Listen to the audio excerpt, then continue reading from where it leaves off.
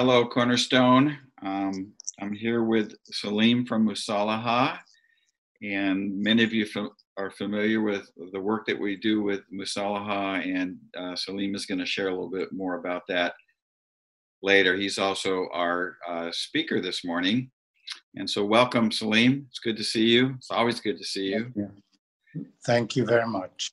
I met Salim a few years ago now, and he's actually spoken to our groups when I come to Israel, and we have a good relationship. And Salim and Musalaha are one of the 4 recipients of our Advent giving this year. And so, Salim, I am excited virtually to present you. Let's see if I can get this in the screen as much as possible. Present you with a check, a fake check, no less, for $10,000. I'm going to see if we can kind of push this through the screen all the way from America to, look at this, to Israel. And there we have it. Look at that. The magic of virtual connection. So we love what you do, and we're glad to be able to support you in this work this way. Thank you very much, Cornerstone Boulder, Colorado, for praying for us, supporting us, and especially in this season. Yeah, and you know, before you give us the message this morning, I just want to ask you one quick question, and it's this. I know that you work at a grassroots level. You bring Israelis and Palestinians together, and you work on reconciliation between the two. One of the easiest things to do in this world, right, is to reconcile those two groups. But you do it at grassroots level. And so I'm curious why you chose to do it that way rather than to work with the two governments and try and reform them in some way. Well, because this is what Jesus did. He went to the grassroots movement. He didn't go to Jerusalem, to the high priest, to the upper class of the people at Jerusalem at that time. He went to Galilee. He went to the fishermen. He went to the women. He went to the farmer. He went to the villages.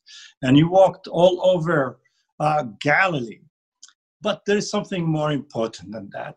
People in position of power don't want to let go. They don't want to bring change. And as a result, in order to improve, to bring the goodness to all people, we have found out that usually in most cases, it's happened because grassroots movement bringing pressure to the rest of the aspect and positions of the society. In empirical studies from all around the world, we have found out that 80% of peace movements around the world happen by grassroots movement. And those small, uneducated, simple fishermen and women have changed the world. And today, 2020 years later, we are talking about them. We read about what they did in order for us today also to obey and to walk in the way that he called us to do. That's a good word. Yeah, it's very difficult to get people in power to change the narrative in a way that leads to reform. People in power, even they know that they need to change, but position, privileges, and hierarchy make it very difficult to them to let go. And we see that in the political scene all around the world right now, especially also in my country, and I think also in your country. Yeah, great. Well, we look forward to hear what you have to say.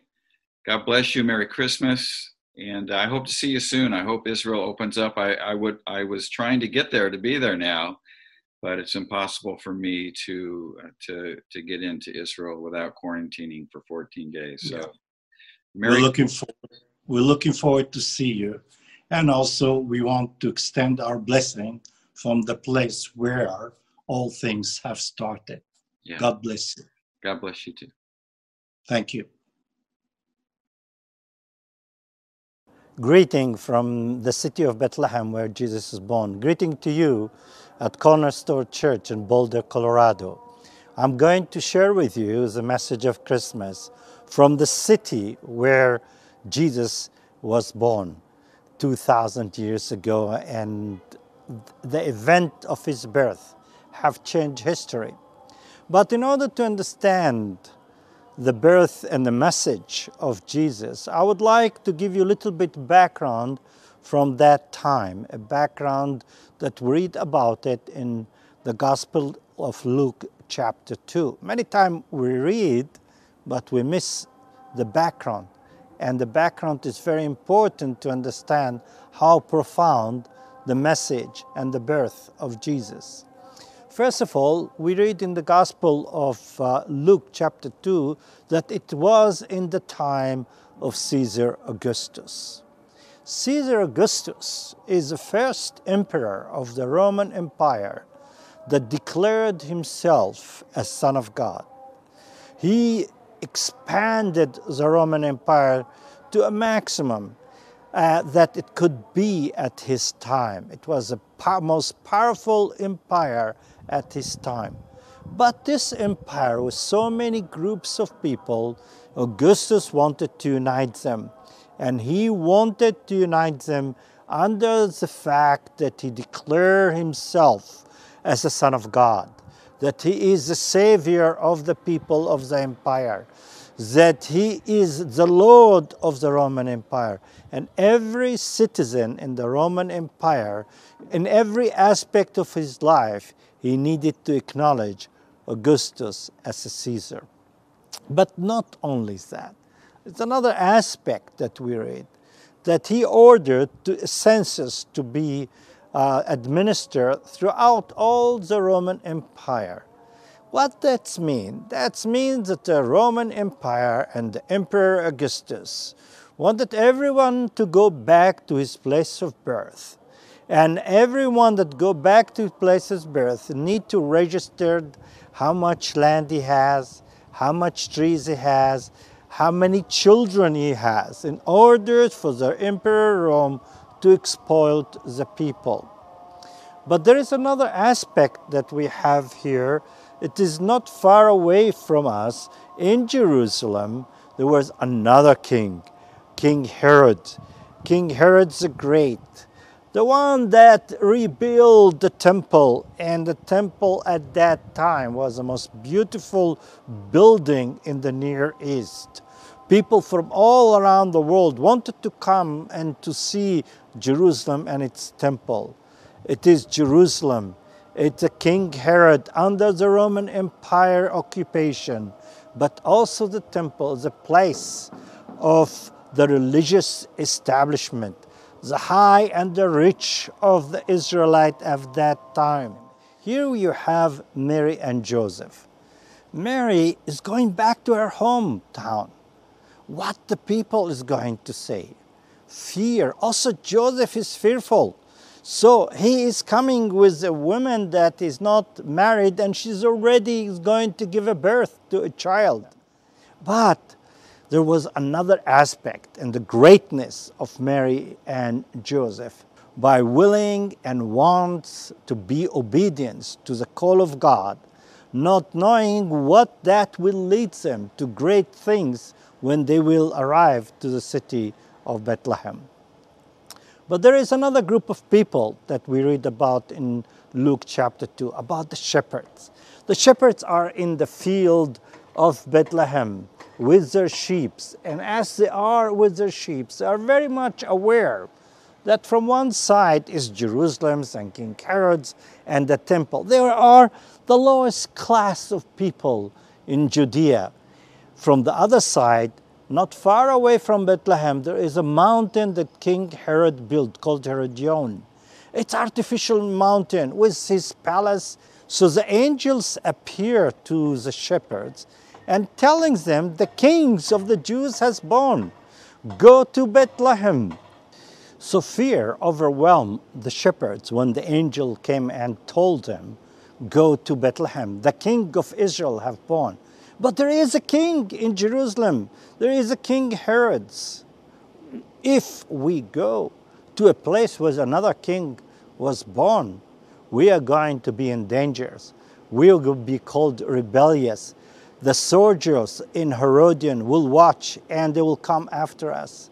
But the shepherd decided to break the power of fear and to obey God. Because fear paralyzed people. Fear caused people to shy away. Fear makes people passive. But here we see again and again how in the history of the world, how God is working, not in Rome, not in Jerusalem, not the high class and the elite of the religious and economic establishment of Jerusalem. And now we see how God is not working through Caesar Augustus or King Herod.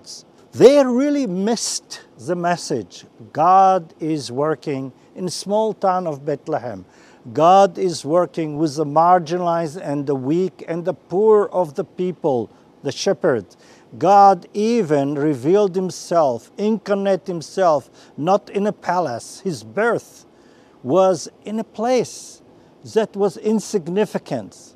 But the act of God in history, Emmanuel, God coming with us, being with us in the history in the world, is calling us today again to break the power of fear, to be obedient to the call of God, to know that God is working in history not through the mighty and the powerful, so those that love him and obey him. This is the reason we at Musalaha believe that we need to work with grassroots people. We need to work with the people that really, through love and obedience to God, will change the history.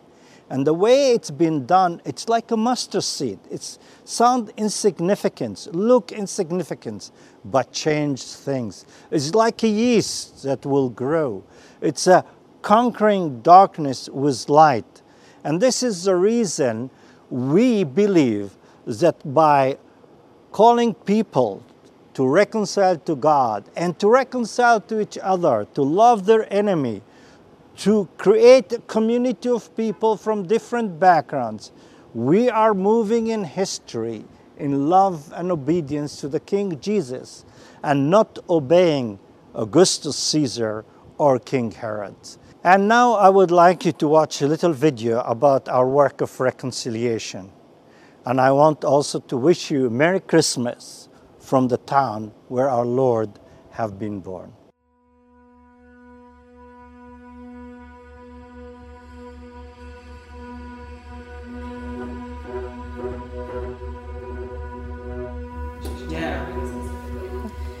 Okay, we're interviewing Ritti tomorrow. Oh, she's my roommate. I love her. She always came and visited me. Okay, so wait, let's start from So just start from the beginning, like how you met Ritti. Oh, okay. 2000, I met her. Her name is Ritti. Catherine and I went on a trip with Musalaha ladies, and we were roommates. And we are enemies.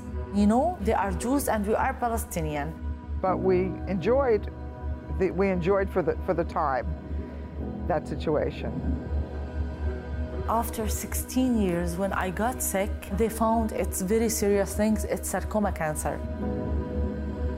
I understood that she was sick, and I understood that she was in Israel. My family can't come to the hospital because there is no permission for them to come. And the thought that she was sitting at the hospital all by herself broke my heart. So I began to visit her again.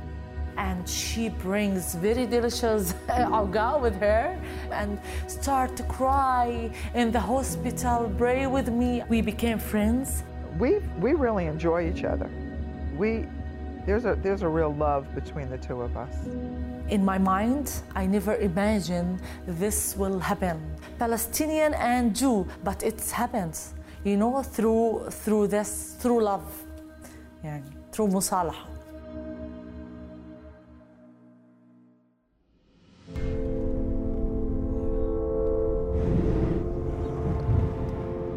The Musalaha is a faith-based organization to promote reconciliation first among the Israeli and Palestinian that have common faith in Jesus. but also to the larger community between Christians, Muslims, and Jews.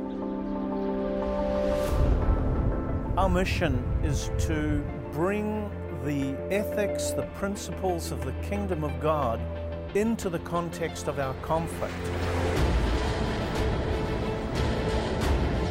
Tonight, there is outrage. The human toll is steadily rising. The conflict is one, if not the most current, common issue in the world press. The UN Security Council today called for an end to the fighting. There's so much hate everywhere. To destroy the Hamas. War can happen any minute. Hamas militants have fired nearly 700 rockets. Israeli tanks are awaiting orders to invade. It's a mess. Every few years we are getting into wars, and it never ends.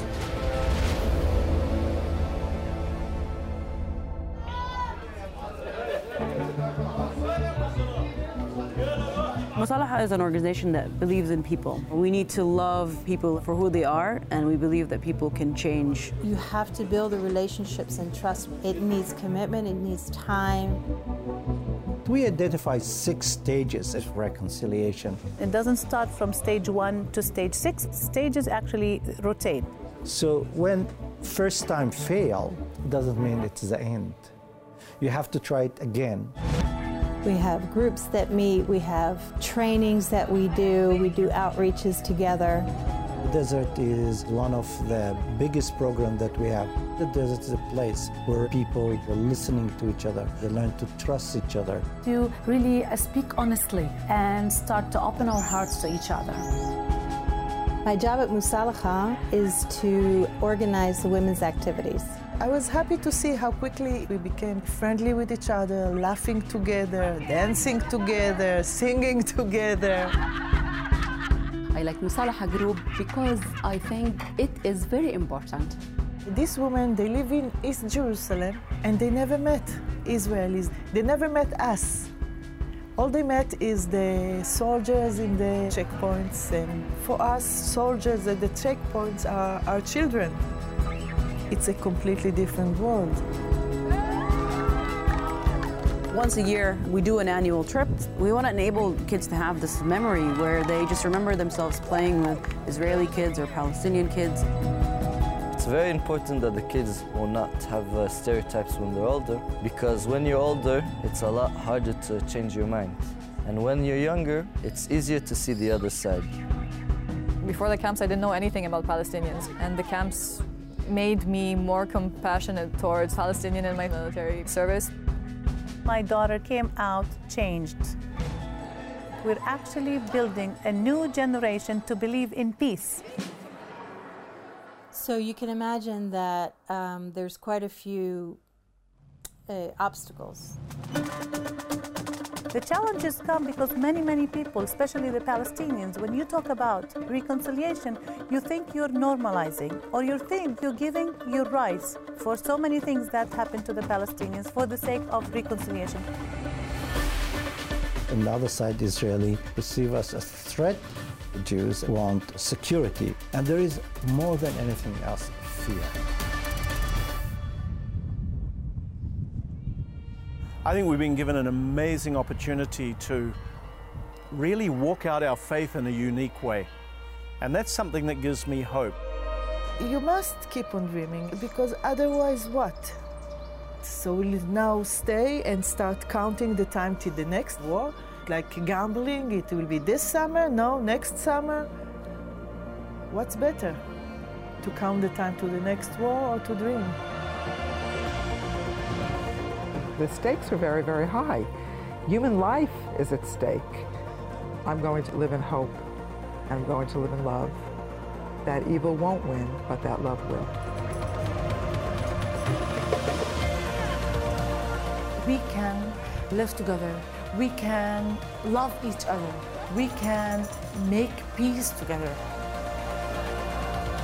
In the end of the day, Jews and Palestinians are going to live with each other. The question, how we're going to live with each other, in which way, and how long and how many people are going to die and pay the price until we learn that lesson.